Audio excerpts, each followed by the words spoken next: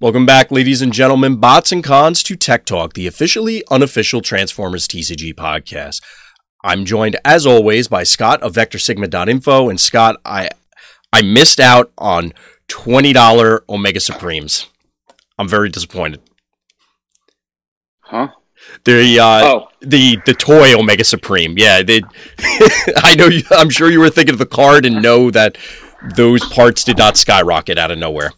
There wasn't some super secret tech found. Yeah, there was. I didn't know there was a Hasbro warehouse. I mean, I'm going to say close, but it's really several hours away, so that's why I didn't bother going out there.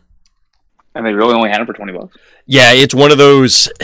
Apparently, this is a thing where it's like, okay, they just need to clear stuff out, so they were allegedly $20 for as long as supplies last, among other things, but obviously among the Transformers groups, that was the primary focus, we'll say. Huh, who knew? Although I did get a new toy. I had cause to go to the store, and I picked up a G1 Starscream reissue for under $10 hairs. There you go. So I'm excited. I may or may not be unboxing and playing with that as we're talking. But anyway, enough about the toys. We're here to talk some cards. So speaking of cards, the events don't stop. So like we talked about last time, there was a PPG event in good old Las Vegas recently. Yes. So unfortunately, I did try and make an effort myself to watch as much of the stream as I could. Unfortunately, it seemed to just be the reality of the situation that there are some technical difficulties, so there were points where the stream was cutting out or different stuff. But if you refreshed it, it was mostly fine. I'm sure the VODs will be up at some point. I guess they're loading them to their YouTube channel. Do you have any idea? To be honest with you, I have no idea. To be honest with you. Okay, but among the excuse me, among the things that happened, well, we didn't have Daring Escape win, which was the big thing that I think everybody was leery about, given that it has had a resurgence post Energon Invitational. It had a lot of attention post Energon Invitational. Well, I don't know, but I would call it a resurgence because it was. I think a lot of people considered it dead in the water, I guess. Now, I'll be honest, I actually missed the finals, which is part of the reason why I wanted to try and catch up on the VOD. Scott, do you know exactly who and what won? The Airstrike, like the Adam Bixler deck from Top 8 won. Okay. I think he played Shockwave in the finals, but I'm not positive. I'm pretty sure he played Shockwave in the finals. Well, there were two Shockwave decks, so I did go through the deck lists at least. Now, these are in no particular order, but there was, I guess we'll call it a Nemesis deck. There were a couple Shockwaves. There was the Daring Escape. There were multiple Airstrike builds, both the one you're describing as well as one running Grimlock. It looked like there was Galaxy Prime. I didn't see Galaxy Prime, actually. I thought it was... and again, these are for the screenshots that I think you actually posted of handwritten deck lists, so I was squinting a little bit to try and make out what it was, but it looked like it was Galaxy Prime, Flame War, Fireflight, I think. Oh, maybe. Okay. I could be wrong on that, so apologies to everybody out there. I wanted to give a shout out to the winner, but again, I'm having difficulty reading the names and stuff, so I do feel bad. I'm sure somebody will correct us, but shout out to the individual who took down the whole event. There was a wide variety of things from both a build perspective, card choice perspective, within the context of Energon Invitational, and then immediately following this event, or this event immediately following it up the following week. Anything jump out to you along those lines, Scott? No, I just don't think there was enough time in between events for it to really matter all that much, and the turnout wasn't enough to, I think, really take a whole lot of stock in. So I'd agree with that. I'm not discounting it or anything like that. Of course. I just think that, given the nature of it, I think a lot of the same decks that were run by the same people. Like I think Ian, the guy that finaled in Energon Invitational, I think he top 8'd this. I think I saw. Ian Wall is here, and he was running it looks like a very similar, if not the same build that he played at the Invitational. He had some improvements to the battle deck, which I think were needed. And otherwise, it was pretty much just looked like pretty standard builds across the board, maybe a little bit differences here and there. So, like, to me, I don't think anybody tried anything all that differently. I mean, some of the different airstrike patrol lists interest me a little bit, like the one that ran Grimlock seemed interesting. I just think you're losing a lot by doing it that way. But yeah, I could see that. Overall, I thought it was pretty decent. I mean, I guess the only thing I'll say is I would have liked to have seen it just cup to a top 4, and then maybe I would have that way we could have maybe isolated a little bit more as to what actually would have topped, because some of, no offense, but having a 500 record and getting to a elimination round isn't exactly. Yeah, that definitely does influence things. And Dan, I see you in chat correcting me. It's Jake who ended up winning it. I apologize, Jake. I can't read your last name on this. So shout out to Jake for taking it down. My apologies that I guess my eyes aren't as good as they used to be. So you're woefully unprepared. I am. I apologize, everybody. But it like you said, I can definitely echo those points that, since it was on the smaller side comparatively, certainly on the smaller side in comparison to the Energon Invitational, like you said, the turnaround time of trying to, and there were a number of people, including Ian, like you said, that had, I guess, got right back on a plane and went to this event as well. I don't know if it was in their backyard, so to speak, but credit to them that they turned around and jumped into another major Transformers event, back to back, essentially. I would have loved to have been able to, but real life dictated otherwise. We'll put it that way. Yeah, I would probably give myself a couple weeks break, but yeah, agreed. So I agree with you. A lot of the lists seem to make sense. Of course, we could drill through all the individual card choices and, thumbs up, thumbs down on different fronts. But I think for the most part, you can see the logic behind why particular cards were included. But like you said, I'm not sure it was really a direct or directly influenced by what happened at the Invitational. It was directly influenced. I mean, we haven't even dove into those lists, so I don't see the point of diving into a thing that's, I mean, honestly, almost 10 times smaller. So yeah, almost. If we're going to dive into, almost literally. If we're going to dive into anything, I would probably dive into that, which I think we're going to do today as well. Spoiler alert. Right. So yeah. Well, we're definitely gonna get into it. I didn't include all the deck lists, although those would have been significantly easier to get on screen simply because, well, the whole online submission and the way they deployed them out. Right. But as far as the PPG event, I know you had mentioned you were going to try and make it to the championship or try and grind in, I guess, to the championship in January. Any other thoughts on this particular event? I know you said it's, I don't want to say expected the way a lot of things shaped out, but for lack of a better way to describe it. Yeah, I mean, the only thing I'll say about the PG event in general is just that there are, you can run qualifiers at your store. So like we have one coming up, for example, in a couple weeks. And that way you can try to avoid having to grind in or anything like that. So take that opportunity if you can. It's $50 for a kit where the top 2 players qualify, and you get I have like these dice in my house sitting right next to me and this lanyard that you mentioned before. So yes. It's just a good opportunity to have I guess you could say, more important local event over the next month if anyone can make it to Orlando. And I know that they're finalizing some of the prizing structure for Orlando, because I know some people have asked me because of our relationship. But I'm not really at liberty to discuss that publicly yet, but hopefully by next show I'll be able to talk about some of that. But awesome. It's definitely they're definitely in the process of doing more than they were expecting to. So that's good news to hear. So yeah, we can definitely look forward to that. Obviously, I'm sure all the official PPG channels will be getting the word out to everybody as well as soon as they're able to.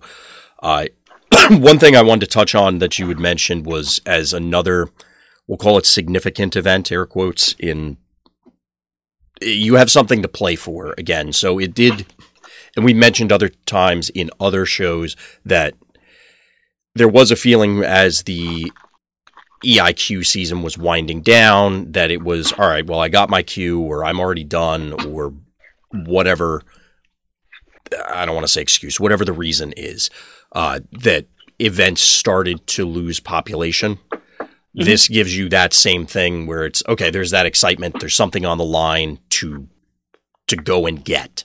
And it's not just more product or something along those lines. It's, all right, I'm playing for a qualification so that I can go to this other major event, which adds some more excitement and enjoyment to everything. Yeah, and in response to that, I know I've talked to some people offline, so I'm just going to echo what some of the sentiments were around the. I don't want, I guess, the quote like lateness of when you could do this and compared to like when you actually needed to decide whether or not you were going to go to Orlando. So, I mean, to be honest with you, most flights to Orlando are just cheap just because of how often I was actually, okay, not to break your train of thought, but so after everything was announced, my wife and I were talking because she wants any excuse to go to Disney World that she can get. Right. Is she still in chat? Because she's going to say something yeah, she's still in chat. She'll say something in a second. So she's always looking for an excuse, and she's like, all right, you go play cards, I'll go to Disney World, basically. And I was actually floored by how cheap the tickets can hypothetically be. I mean, obviously there's a number of factors, but I was expecting a significantly more expensive trip than we were estimating. Yeah, so that's very positive for people that want to go. But the sentiment that, there's been discussion like, can we have these qualifiers last a longer period of time? Can we qualify longer next season? Things like that. I think the only thing I'll respond to that with is that, and I don't want to speak out of turn, but I think what people need to understand is, even though the Transformers PPG finals are at the same time, there's only been, 3 chances to get into it besides the LCQ system. So I really believe that the kit system that's running is in response to the other games as opposed to Transformers. So I think what do you mean by that, Scott? I'm not quite following you. So I think there were 10 or 11 chances to qualify for Dragon Ball or Yu-Gi-Oh, the other games that are also having their championships at Orlando at the same time. So I think them having the kits be only available for a month makes more sense. And I think they're just following the same model with Transformers. I follow you. That makes sense. I mean, it's season 2 right now, so and this is me literally making things up, but obviously there's still information gathering going on, right? Assume there's still, what is next year going to look like? And maybe things change, maybe they don't. I have no insight into. Yeah, my suggestion is going to be a balance between the, how do I say it, free-for-all nature of Energon Invitational qualifiers and the I don't know, strict nature of the PPG qualifiers, something in the middle of both, where maybe you could run them in the area once a month or something like that. Something that's more formalized that maybe we can just do for us, because I believe as long as the support is there to actually run the qualification system, I think they'll be amenable to different ideas that we have that may be more suitable to the player base that we have in place. Of course. I mean, the big thing just with both this as well as the official channels, and even if it's a different third-party one, another circuit or even your local store, it's always, of course, important to show the support. You got to be at the events to show that there is enough of a community to support, whether it's more or larger or whatever. Yeah, I think the key is going to be, depending on, I think we can make this into a mirror image of maybe not price structure wise, but mirror image it from a qualification standpoint to what is being done for the Energon Invitational. And so, right, if there is an opportunity to run more local qualifiers for just this game through the kit system, it might be something that we can turn as community into, again, just trying to have that grassroots system not necessarily have to be supported by the mothership and it's by WotC and its cohorts to run. Exactly. And those sort of things are, I think, because we've talked on the show a lot about how many people coming to this game are new to the competitive gaming scene or games in general. And this is one of those where I'm going to say something that may seem obvious to people that have been around for a while. Are you cracking packs, Scott? Are you cracking all those What was that? I'm cracking top loaders, actually. Oh, okay. Not as exciting. No. So what I was going to say is that it's probably going to seem obvious to people that have been around for a while, but these sort of things where you have a third party setting up these events and then you have the official first party circuit or seasons or whatever you want to refer to them as, it becomes symbiotic as opposed to directly competitive, because then each event helps feed the others and build excitement for people to get their feet wet at one and then, okay, well, I can just go to this other one. Or if you happen to have back-to-back tournaments, there will be another one the following month of a similar level. So you get more chances, and I guess the underlying sentiment is going to be that the community, as usual, is going to be in the driver's seat for a lot of this. If you want it to continue, you want it to grow, get involved, even if it's as simple as showing up to the events. Agreed. Mm-hmm. So, any other thoughts about PPG you wanted to throw in, or Vegas, or leading up to the championship before we move on, Scott? No, just know that there's a lot of potential there, and I'm doing my best in order to, if you agree with my ideas as to how some of this stuff we think it should go, just drop me a PM and I'll definitely take it into consideration and pass it on to the organizers. But I think that there will be the ability to influence what goes on. So definitely feel free to drop me a line. Those of you that I talk to on a regular basis, or even if I don't, feel free to reach out. Yeah, it's good to have the additional perspectives because, I mean, at the end of the day, it's customer feedback sort of thing. Yep. Mm-hmm. So we'll close up that one. Moving on from the PPG event, where I really was that's not a word, what I was about to say. I was really struggling. You're struggling to get out the word. Yeah, I'm struggling to get that going. Yeah, I was going to say trouble and struggling, and that just didn't work at all. Because what I was going to say is I was really trying to find a trouble with tribbles sort of alliteration for like the problem with spheres to make something cutesy to lead into this. And I couldn't think of anything all day. So we're just going to say we're going to talk about spheres and the overall Siege 2 meta now that we've had multiple major events. And I know you had a whole lot of thoughts from the events and otherwise, Scott, about this particular topic. Yeah, we're using spheres not because I think that I haven't even thought about necessarily, and I'm sure it'll come out during this conversation. Like, I haven't necessarily even thought about whether or not the theory still even holds true. I'm pretty sure it does, but it's really just a way to organize things into categories because I don't want to talk about 25 different decks and things like that. Like, it's just easier to say what belongs and where and go from there. And at the base, to categorize things. Yeah, at the baseline, if you have a 3-wide aggro or a 4-wide aggro, they roughly function in a similar capacity. Of course, they have their own quirks, but to your point, we'll be here for a 45-hour episode if we try and go through every deck and highlight every single thing. So, I mean, we're here for that long just to talk about 2 decks. So yeah, exactly. Let alone talking about all that stuff. So the diagram that's up here is a simplified version of the one Scott had created way back when, I guess a few months ago now.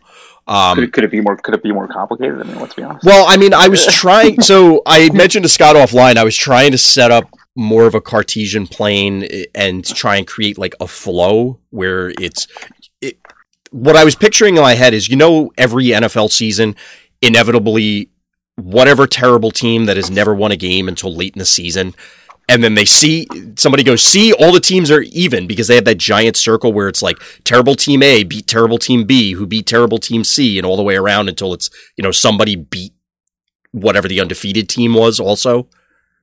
Sure. Like, those, like, I don't want to call it a meme, but like those things. I was trying to see if I could set up something in a similar fashion to explain this, but then you don't get the cross of the, like things on, we'll call it opposite ends of that circle. So bottom line is we're back to this diagram because I haven't formulated a better way to represent it. Fair enough. If it's not on the Red Zone channel, I don't know about it. So okay. Well, these are usually passed around on Twitter and stuff. So sure. But anyway, so the diagram up there is just a real basic one. The only real departure from what Scott had created previously is that the arrows are now pointing towards the good matchups, as opposed to, I think you had it the other way in my own brain. I would always forget it and then remember it halfway through and then confuse myself, and I gave up after a while. So that's why I redid it. It's really just a tool to keep the conversation organized. It doesn't have to be the theory. Oh, I know. Well, I'm explaining it because if anybody's watching this on YouTube later, that's why. Now, notably, there are a few things missing from this. So I excised Metroplex because there's always that caveat. So as always, couch the conversation with Metroplex in the periphery. But I also intentionally did not include combo. There's the mixed pip build, similar to what you were running at Gen Con, Scott. Those don't make an appearance here. There's a few things that I thought we're going to cover anyway. So, as the originator of this idea publicly, where do you see this fitting? Where do you see the pitfalls as it pertains to the Siege 2 meta now? I think the decks are more adaptable now than they were in the past. As in, like, the good matchups aren't quite as good and the bad matchups aren't as bad? Or how do you mean adaptable? I think that I think some of the green cards available in the meta are more powerful when they're more defining, so you can actually, like, for example, like you leading off mixed decks, I think is to discuss because so many decks nowadays are mixed pip and can utilize different colors effectively that you wind up with that anyway, even if you consider them to be in one of the archetypes or spheres as it is now. Is there a particular deck that you have in mind just to highlight as an example? So, like, if you look at a lot of the Airstrike Patrol decks, for example, like, they may slant one way or the other, but they're actually able to pull double duty. So if you look at the greens as almost the off-color nature of wherever you started, so if you look at the aggro version and say the greens are, quote, also blue, or in the opposite, if it's a blue Airstrike and then the greens are, quote, also double oranges in this case, you might have either a smattering of the off-color or just greens that actually help you in combat, and so therefore, like, you're pulling the double duty from the mixed pip versions that existed in the past, just by doing that. The other thing is, it's very easy to put in, like, just, like, it's very easy to continue to play Sparring Gear as your number one armor in a blue deck, for example. Right. Or even like the Galaxy Prime deck that we ran had a smattering of orange. So it seems that even like Shockwave decks will run like Terrifying Resilience or something like that. Like, it's very easy to run off-color cards and not necessarily put yourself into even like what we would call aggro control sphere that existed in the past. Okay. So that's where I think that, like, you're seeing just more blending of I'm going to run the best cards I possibly can, as opposed to I'm going to slant myself in direction on purpose and only keep myself there, if that makes sense. Do you feel it's a power versus efficiency standpoint? I guess power being the battle card effects versus the efficiency of, okay, well, I just have these pips. I mean, I've always been on that sense, to be honest with you, like, personally, but on the flip side, I think that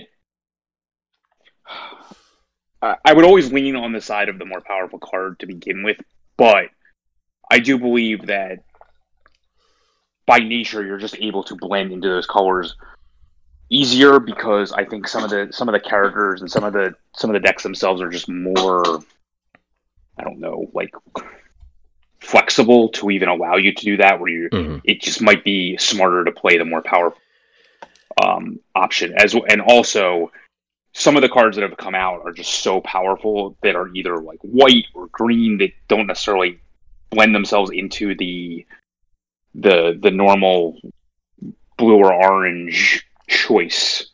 I think allow that to happen as well, like Javelin or like, for example, like if you look at like a tank deck, for example, like it's not going to not run Hunker Down. Right. And then some versions have even gone as far as to run a lot of the marksmanship, hovercraft type things as well, but still be a mostly orange deck. Right. So again, like a lot of decks in general, I feel are just going with what is my most powerful option and how can I make up for that fact with a battle deck that helps me. And certain cards help that situation again, like the Airstrike Patrol will help that, or characters having ridiculous amounts of hit points will help that, right. Things like that. So, let me ask you this then. So do you feel that as a result of whether it's Airstrike picking up greens or some of these other examples that you were throwing out there, that it's quote unquote keeping pace, like the power level has increased? You've mentioned multiple times, and I agree with you, that Siege 2 has introduced a lot of powerful cards, whether it's characters or battle cards. Do you feel that these things are just keeping pace with the relationships because all these cards are so powerful, or do you think it's really shifting relationships between some of the spheres? I think it's keeping up with the relationships, and I think it's actually widening the gaps. What was that, Scott? You were breaking up a bit. I think it's not only keeping pace, but I think it's actually widening some of the gaps that might have existed in the past. Oh, so to the earlier point that I was saying, it's not necessarily that you're winning your good matchups harder, as one way to phrase it, as opposed to closing the gap between those where it's creating more parity between specific matchups.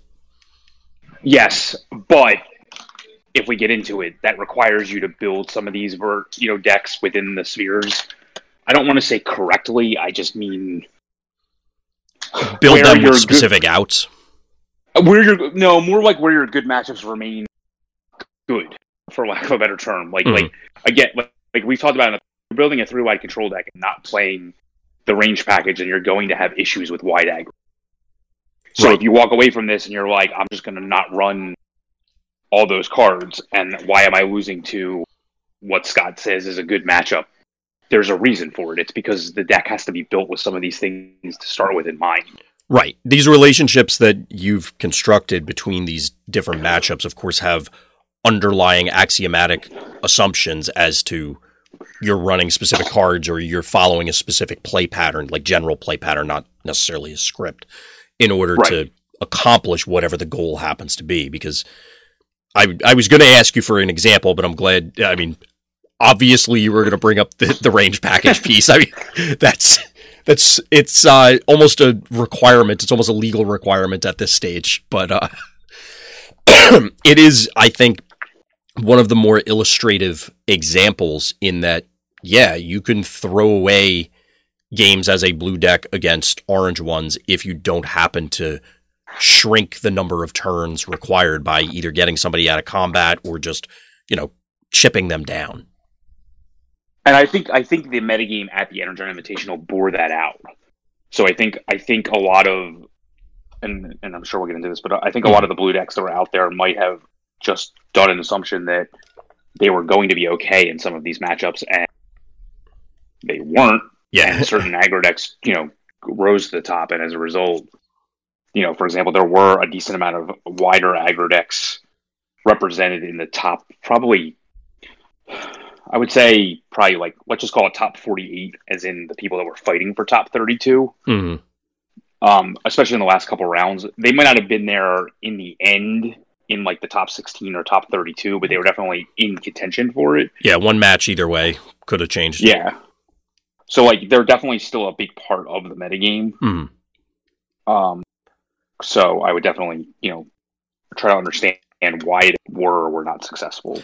I think we're getting to a point when people in general seem to be recognizing that you really do have to respect certain things. I mean, and we'll talk about this later when we really dive into combo, but I think many people got their first taste with Daring Escape, not necessarily about combo, but just about the idea of there's this deck, I need to specifically include certain cards to respect it, to be able to put up a fight against it. I mean, that's always been true, and obviously a lot of people saw that before, but it's just such a poignant, shining example of, yeah, if I don't have this thing, I lose.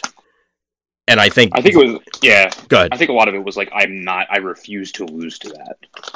Right. But where I'm going with it is that if you walk that back to less obvious things, such as the blue decks into wide orange without burn, like you said, a lot of people may have just gone in with the assumption, or maybe they thought there wouldn't be a lot of aggro. So they intentionally removed those cards so they could fit in whatever else that they felt would be more appropriate. But then that's a conscious decision strategically that I'm going to sacrifice A for B, as compared to the other option where it's you just assume that it always beats up on it, but you don't quite grok why that is the case.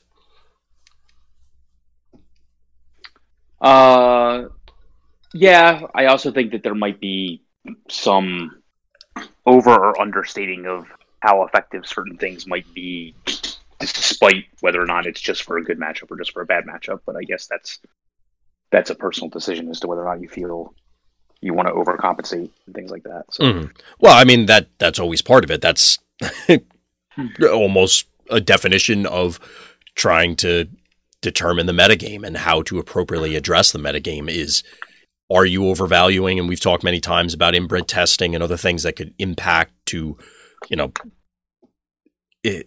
influence your opinion of, like Royal U, of a given card or a given strategy. It's based on the data that you're seeing. Is that information actually accurate? And that's always the hard part.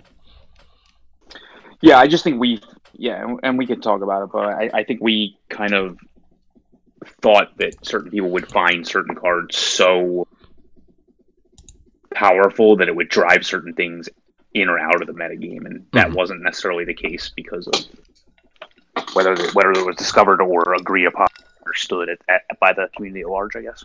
Well, I mean, again, that's always going to be part of it because you can discover something intensely powerful, but the fact that other people come to a different conclusion and then it drives that circular analysis ends up causing potentially weird things to happen. So if everybody out there is following what we're talking about, I know that sounds really vague, but the point being is that you can end up having conclusion A, everybody else comes to conclusion Q, and then that's going to drive whatever further down the line decisions you have as you're building on it, and you end up in wildly different places. Yep. So one of the things that had come up as part of that piece of discussion was also the fact that combo is missing from the given chart here. Where do you feel that it fits in? Or do you want to give us what you would define as combo before we even get that far? So I think anything going through a series of actions in order to win the game on the back of, a combination of cards. I don't know, for lack of a better term, but whether it's utilizing, it's self-explanatory. I know. I asked the impossible. Whether it's using Daring Escape, whether it's using we saw an EMP wave during your end step, whatever phase that is deck. We saw a number of overwhelming advantage. But I think I would consider if you look at the top 8 sideboard transformation of overwhelming advantage, I would put that more in the combo category than I would the Shockwave overwhelming advantage, which I consider to be more of a control deck with I don't want to say a combo win condition, but just a giant direct damage ability that also continues to fit with your strategy because you're able to delay the game longer. So it's just using this giant powerful card, but I don't think it's necessarily a combo win. I think you can just win by the way Shockwave would normally win. I think that again, for lack of a better term, falls into the surprising win condition category, and that's not intended in a derisive way. It's just your opponent probably doesn't expect that you're playing overwhelming advantage at a Shockwave. But so that's where the surprise comes in. But I agree with you that it's not, the entire strategy is not focused on doing that. I mean, I guess it kind of is post-board, but you could win outside of that as a normal course to the gameplay, whereas a lot of these other combos would probably, they have to go out of their way most of the time, I guess, would be the line in the sand. It's going to be kind of arbitrary. So I'm going to call in some magic terms here, but there were archetypes, like I distinctly recall playing Food Chain Goblins for a while, which was an aggro combo deck, which is kind of what I would claim the newest iterations of Daring Escape are or can be, because at certain stages you can just go, well, I'm going to load Fire Drive onto Springer and go nuts and just do a billion, as opposed to trying to combo off. Now, it's not quite in the aggro category as compared to the Magic example I'm using, but I think some of these transformational Shockwave things, some of these other builds that utilize overwhelming advantage can fit in control combo, which there are plenty of examples of that in other games, Magic included. So the lines start to get blurry when you get real close, but I hope everybody out there listening and watching, gets the general idea of where we're going with it. Yeah, agreed. So to the original question, where do you feel, I mean, aside from whether we think it should exist, whether, these things are healthy, all that stuff, because that horse is a bloody mess. Where do you think they fit from a strategic perspective? Because it clearly messes the whole thing up, at least to some extent, right? No, I think it would be a line that points to having an advantage over 3 wide and 4 wide, or three wide and larger control, and struggles against insert aggro deck here. Right. Because of the nature of how they actually operate now, giving your opponent more turns, they're more vulnerable to larger single attacks, especially that can happen immediately. Yep. So I would probably put them more there, but they definitely have an advantage over the control decks, which if you rewatch our interview with Drew, I think that's the intention of why they exist. And it would logically make sense. In the current, that's why they currently exist, because of the pendulum swinging towards. I don't know if they. I know I interpreted it from a number of the official first-party articles that were put out by the WotC team. I don't know if they explicitly said it in those, but if you go back and read the articles, or like you said, Scott, if you go back and listen to the interviews, and even other people's accounts, I think Blaine, the person who was playing Daring Escape at the Energon Invitational, I think he said it in one of his write-ups, because he has several at this stage, that exactly your point, that the intent is to be a check on I'm just going to lock the game down and wait till turn 5,000 because my guy is gigantic, wall up sort of strategies. It's okay. Good. Yeah. Which is similar to what the overwhelming advantage decks do as well. Exactly. Yeah. So I can see why they would fit into that same sphere. And I agree with your assessment that that's kind of where they seem to fit, because it's, if the aggro decks can pressure them enough, then the bottom line is you may not have enough time to assemble it. Whereas the control decks, clearly, outside of generally they're one giant bot, they're giving you all the time in the world to get whatever concoction rolling. Correct. So I think future iterations of this diagram and the discussion on spheres are, of course, going to include that. Were there any other parts related to combo specifically you wanted to bring up, Scott? No, I just wanted to look at the decks that were there at the Invitational and talk about where they might fit into this. So, that was definitely there. That definitely showed up. So it's more of a question as to, it exists. It needs to be added. It needs to be respected. And I don't have all the answers to how to officially answer it, because I haven't played against later iterations just as efficiently. But Yeah, just know that its main purpose is in all likelihood to be an answer to control decks. So just keep that in mind. Now, one thing that I'll harp on for a moment, that coming in because of the aggro and control, I think are easier to just mentally get in general. And then when combo comes into the picture, and obviously Daring Escape, for example, is attacking on a totally different axis than with intent, obviously, to how everything else does, that respecting it isn't necessarily defined as, oh, well, I'll just turbo board and I'll be fine. That's not always true. Like the combo player can fight through that, or whatever your particular hate card of choice is. It may be similar to how you're playing 4-wide aggro. If they're a 3-wide control deck with burn, you're going to have a bad day, and there may not be much you can do about it short of an entirely transformational sideboard. Or if you're playing 3-wide aggro and it's some other bad matchup. Point being is that you may just have to treat that particular sphere as you would any other, and maybe it's just, I hope to dodge it at this particular event. Maybe I don't have enough experience to know that, but it's definitely, if it, you're right. I mean, if we're going to call it its own sphere, then it would definitely fit into that strategy. You can just, ignore it, I guess. Yeah, which is, I'm not recommending that, but it's one of those that you're not going to be able to build something that accounts for literally everything in all scenarios at all times. And at a certain point, you do have to accept that, okay, this is a bad matchup. I need either things to break my way or my opponent makes a mistake.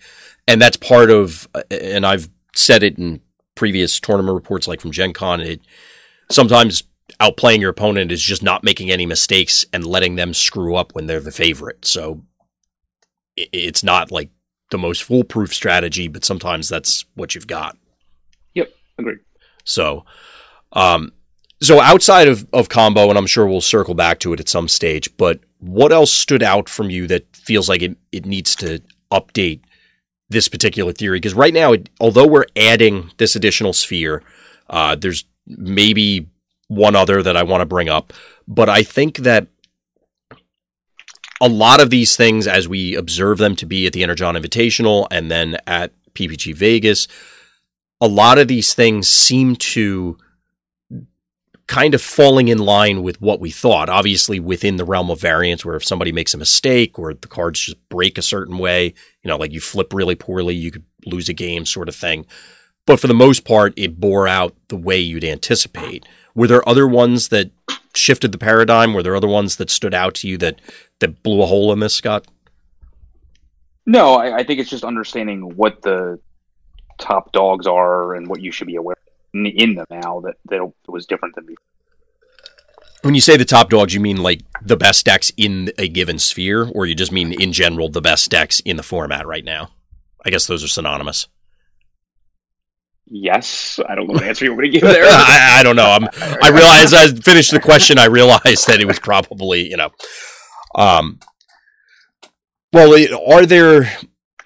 what else did you have in mind that stuck in your head from the Energon Invitational? I mean, I just wanted to look at the decks that did well and put them where they belong. Talk about the ones that were powerful in the sphere. Well, that's what I'm trying to pitch to you. Give me one that you had, Scott. And then we can talk. Pick a sphere and I'll tell you what's in it. Okay. We'll just go. And we didn't really see a whole lot of too tall blue stuff that I recall, unless you did. Quantity wise, I'm saying, because I know what you were going to say. No, only on the sideboards. Right. I mean, there was at PPG, there was the was it a PPG? There was a Jetfire aimless deck, I thought. Oh yes, that is true. That performed well. So that I guess fits there. It had the highest record during Swiss. So yes, it seems okay. It seems like it did all right. Now we obviously have our own Jetfire build that's a little different, but do you feel that that's a gap at this stage? Too tall blue, that there's more experimentation to be done there?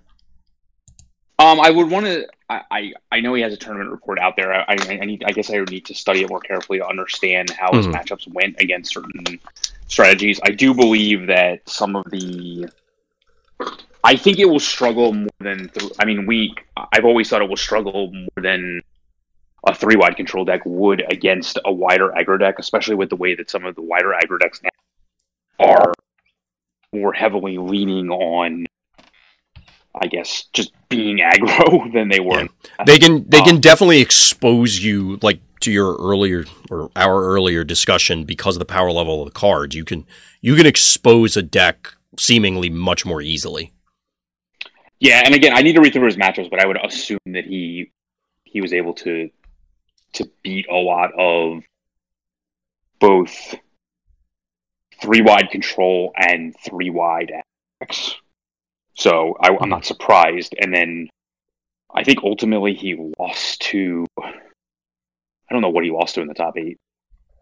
Yeah, I'm not entirely sure of the breakdown as to how we ended up with the finals that we did. I'm very curious. To this point, I haven't seen anything posted as exactly how that broke down. Yeah, that is one that Jetfire himself is just very powerful against Shockwave.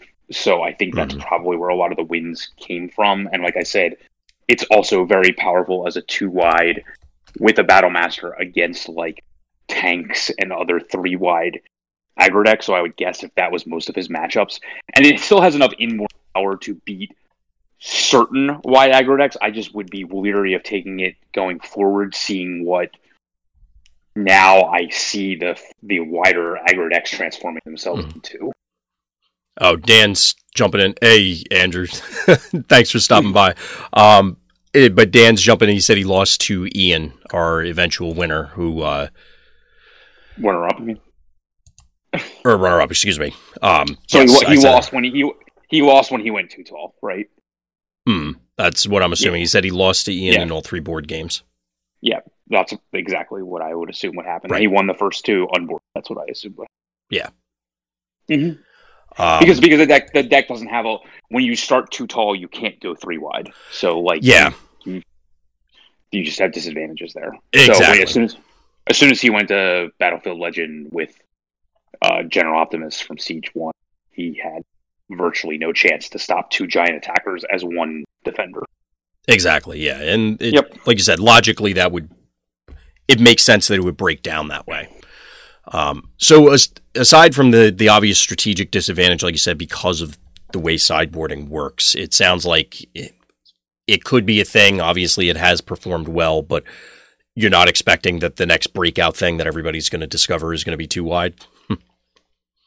Discover? Probably not, no.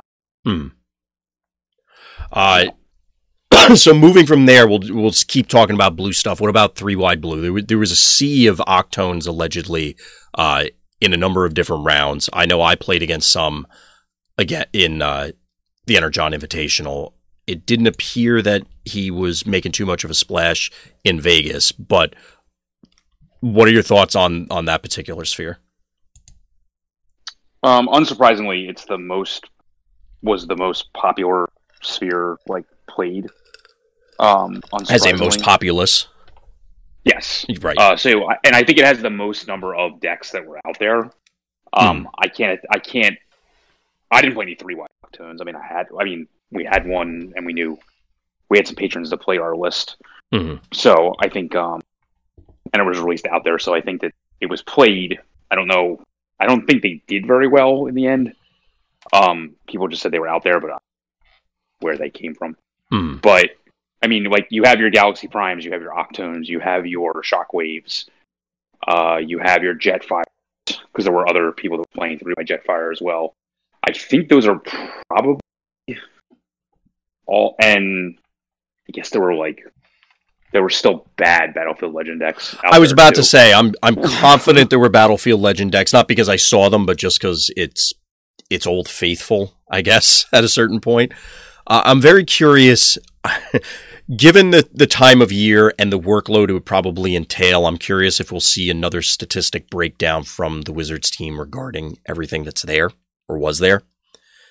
It should be easier with the electronic I would think so, but, yeah. But it is still, I don't know what vacation sort of thing, so I don't want to ask them.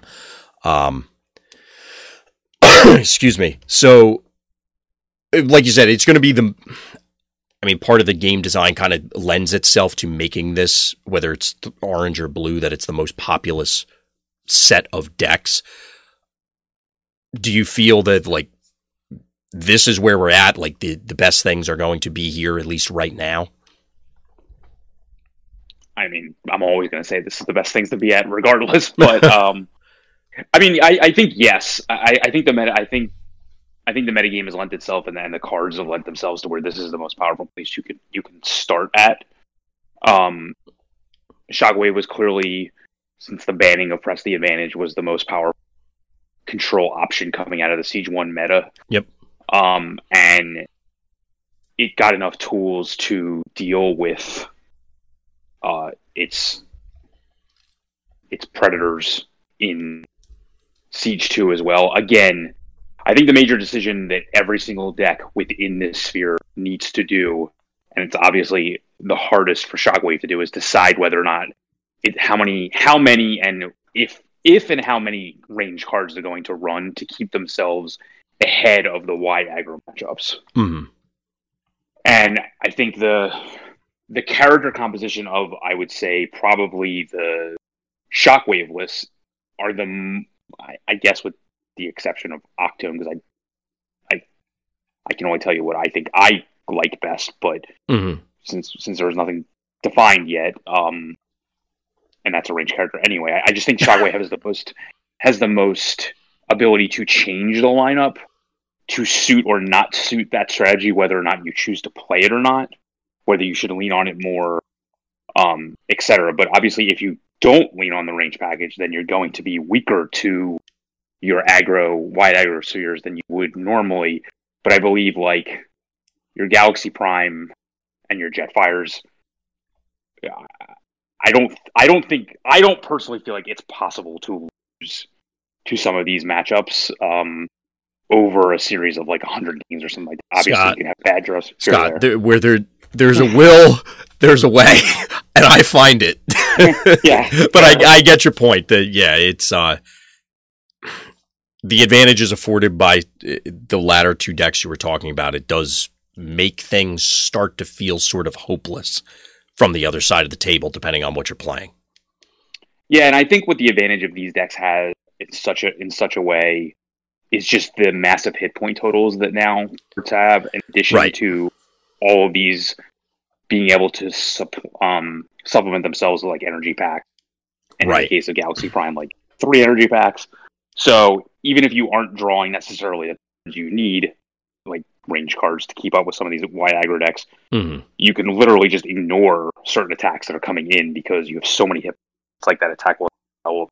Yeah, it essentially didn't matter. It's interesting because I do recall distinctly talking with a lot of people. I don't remember if we said it on the show or not, but a lot of people way back in Wave 1 were saying, oh, if only these characters had just a little bit more health, a little bit more defense, a little bit, a little bit more longevity. Well, we're seeing it now, and it I don't know, I'm having more fun with it, to be honest, with the characters living a little bit longer. Yeah, it's definitely, you're not on the knife's edge all the time like you used to be back in the early parts of the game. But again, I still feel like the main decision you need to make is what cards are you going to take with you, what lineup are you going to take with you that's prepared for certain matchups. And again, like, I don't like to discount my easy matchups, so like I'm always going to lean on playing my deck in a way that's going to support that. But I think what you can do now, though, given a little bit of a known meta, is kind of adjust yourself in your main deck and maybe supplement yourself a little bit more in the side deck to account for something that may have been an easier matchup to try to own this sphere. Because honestly, I don't think it's necessarily known which of these current 4 decks should be on top. Obviously I have my own biases, but I actually believe that they kind of it's kind of like a box within it. Like it's like the snake eating its own tail or whatever. Like each one has advantages over another one, and like you always wind up back in this circle. So a lot of it comes down to play skill, a lot of it matchups. Like I believe, for example, obviously that I believe Galaxy Prime has the best matchups of all of them if you were to take each one individually. But I think each one of these decks, honestly, like maybe with the exception of Jetfire, can probably be adjusted to make themselves stronger against the others. The nature of Jetfire and the limited number of partners that actually bring to the table actually gives it less room to be able to be right. Like, it's not as adjustable. It's just powerful. Right. And that's a reasonable trade-off on both the power and flexibility front as well as the matchup front that you're talking about. And as you were describing it, I'm thinking in my head, like, this, for me, sounds enticing, where it's very much, all right, these are, at least right now, obviously pending future testing, future information, whatever, that if they're all viable roughly within certain degrees of each other, you do have the ability to say, all right, well, I like treasure hunting for 5, or I like having 5 billion health, or I like having this feature or that feature, like mind twisting people on 2 sounds fantastic to me, or whatever it happens to be, so that way you can pick up a deck, learn it, hone your skills with it, as opposed to, okay, well, if you want to play 3-wide control, here's your deck. You just play this. And I prefer this scenario, even if it does add some uncertainty, both playing it, what matchups are you doing, and then from the outside attacking it of, well, what's everybody going to pick? Because you may need slightly different answers against it. Yeah, I think you have to play so many games with some of these matchups to really understand how certain things play out. I mean, and there's also there's also situations where literally a single card within your 40 or 50 card list can change an entire matchup, and especially in something like Jetfire. I mean, that just makes sense. Or I guess in Optimus 2, where you have 50 billion health and you just live forever and you'll eventually see it. Right. All of these decks give you options to see extra cards during the match that, like, playing certain one-ofs and getting to them is not unrealistic. And I think it really comes down to, and I need Dan's deck tech on the deck is already out. Some of the changes he would make and things like that. So I won't speak the deck we ran because there's already a full deck tech out there, and it's right. It's his thunder to talk about. But there are easily 4 to 5 different battle card changes you can make in order to make yourself just better off in certain matchups. Now, knowing that, I believe that this sphere that we're talking about should be public enemy number 1 if you're going to if you're going to a major event. But on the flip side, not everybody leans to want to run these types of decks, so just be aware. So. Right. I mean, we're repeating the same phrase, but you're going to have to respect it, because while, yes, people may not like running this thing, but if you go to a larger event, it's not, your local 6 to 8 person thing where you might know exactly that guy's going to run aggro tanks week in and week out, come hell or high water. There are going to be people playing Shockwave, Jetfire, Galaxy Prime, whatever. They're going to be there, so you got to at least respect it. Yep. So let's close out the blue half of the diagram with the wide blue stuff, which at this stage, is it just aerial bots? No, I think the Airstrike Patrol Nemesis deck would also fall into this category. Right. Although, that was more rhetorical to lead the discussion. Yeah. It mostly is. I mean, I still believe the poster child, I guess, for this sphere. But I do believe that Nemesis deck falls in this category as well. Although a lot of what makes it interesting to me is the transformation of sideboard, but I do believe even the main deck and the way it looks should fall in this category. Right.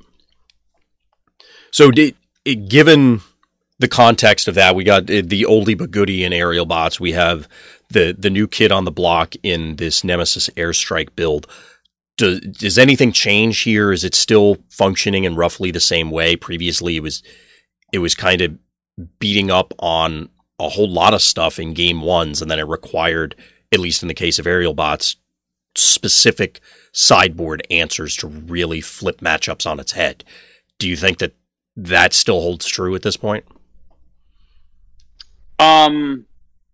I think you're worse against the more streamlined wide aggro decks. It seems to...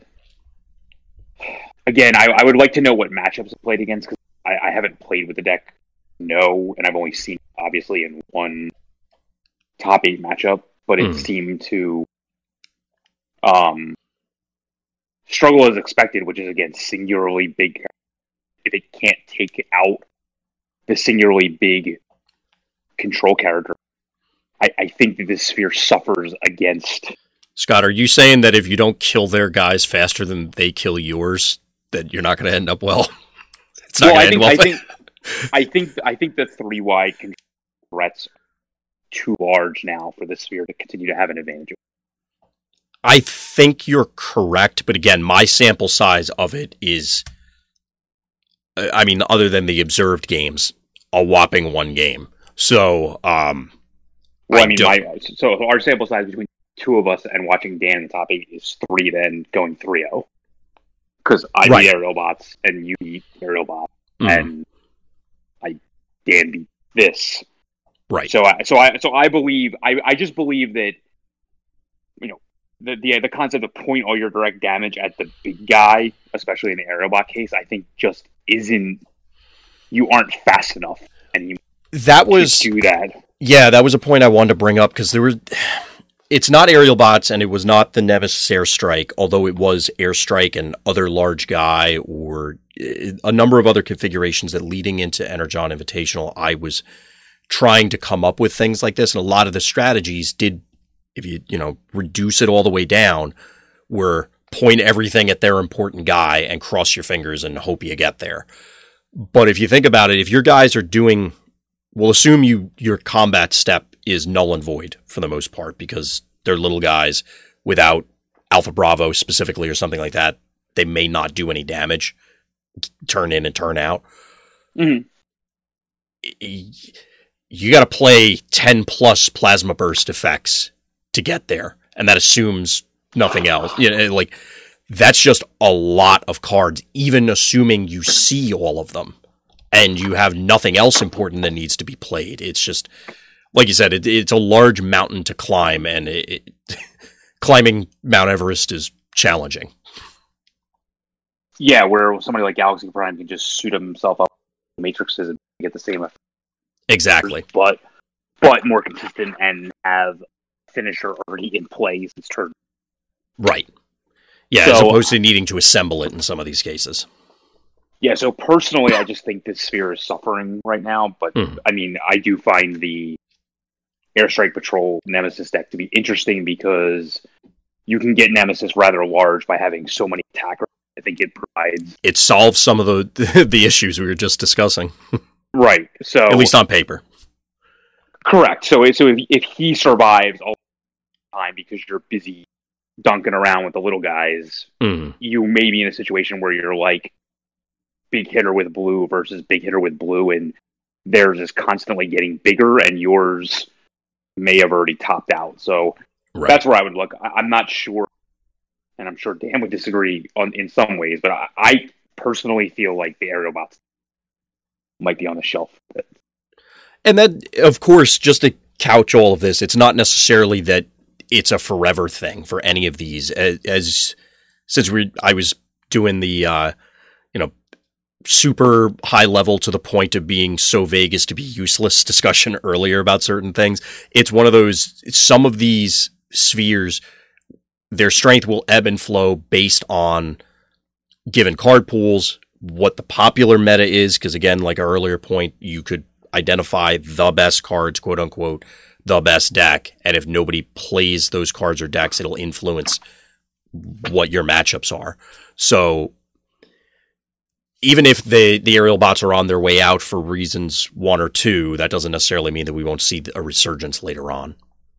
No, I just think it's important for all of this to understand why things are happening, and the conversation around pointing all your damage at a 14-point hit point guy is a lot different than pointing all your damage even a 17, let alone a 20 or 20. Yeah, or 29 plus. Right. Yeah. It's just not this. Like, I had a game. I had a 3 energy pack prime against an eventual Superion and hitting me for pierce damage every turn. Let me tell you, that didn't go well for them. So yeah, that's kind of how it bore out for me as well, as just, all right, you got your pierce damage, but I'm doing more just plain damage over your defenses, or I had matrixes and still characters left alive, and you just can't kill all of them quickly enough. Yeah. So any other thoughts for the wide blue sphere, or any of the, I guess that's all the blue spheres, because there's, I guess hypothetically, these are one tall blue decks, because the other characters are somewhat speed bumps. Are we going to go that far? No, it's certainly 3 wide for. Right. Dan's in chat, and he's saying, put the aerial bots on the shelf. So I guess he isn't really disagreeing with you. And we're actually going to close up shop there, folks, just for this portion, that is. We're going to dive into the more aggressive end of the spectrum in the next portion of this episode. But as always, thank you for listening. Thank you for watching. And please tune in next time for more Tech Talk.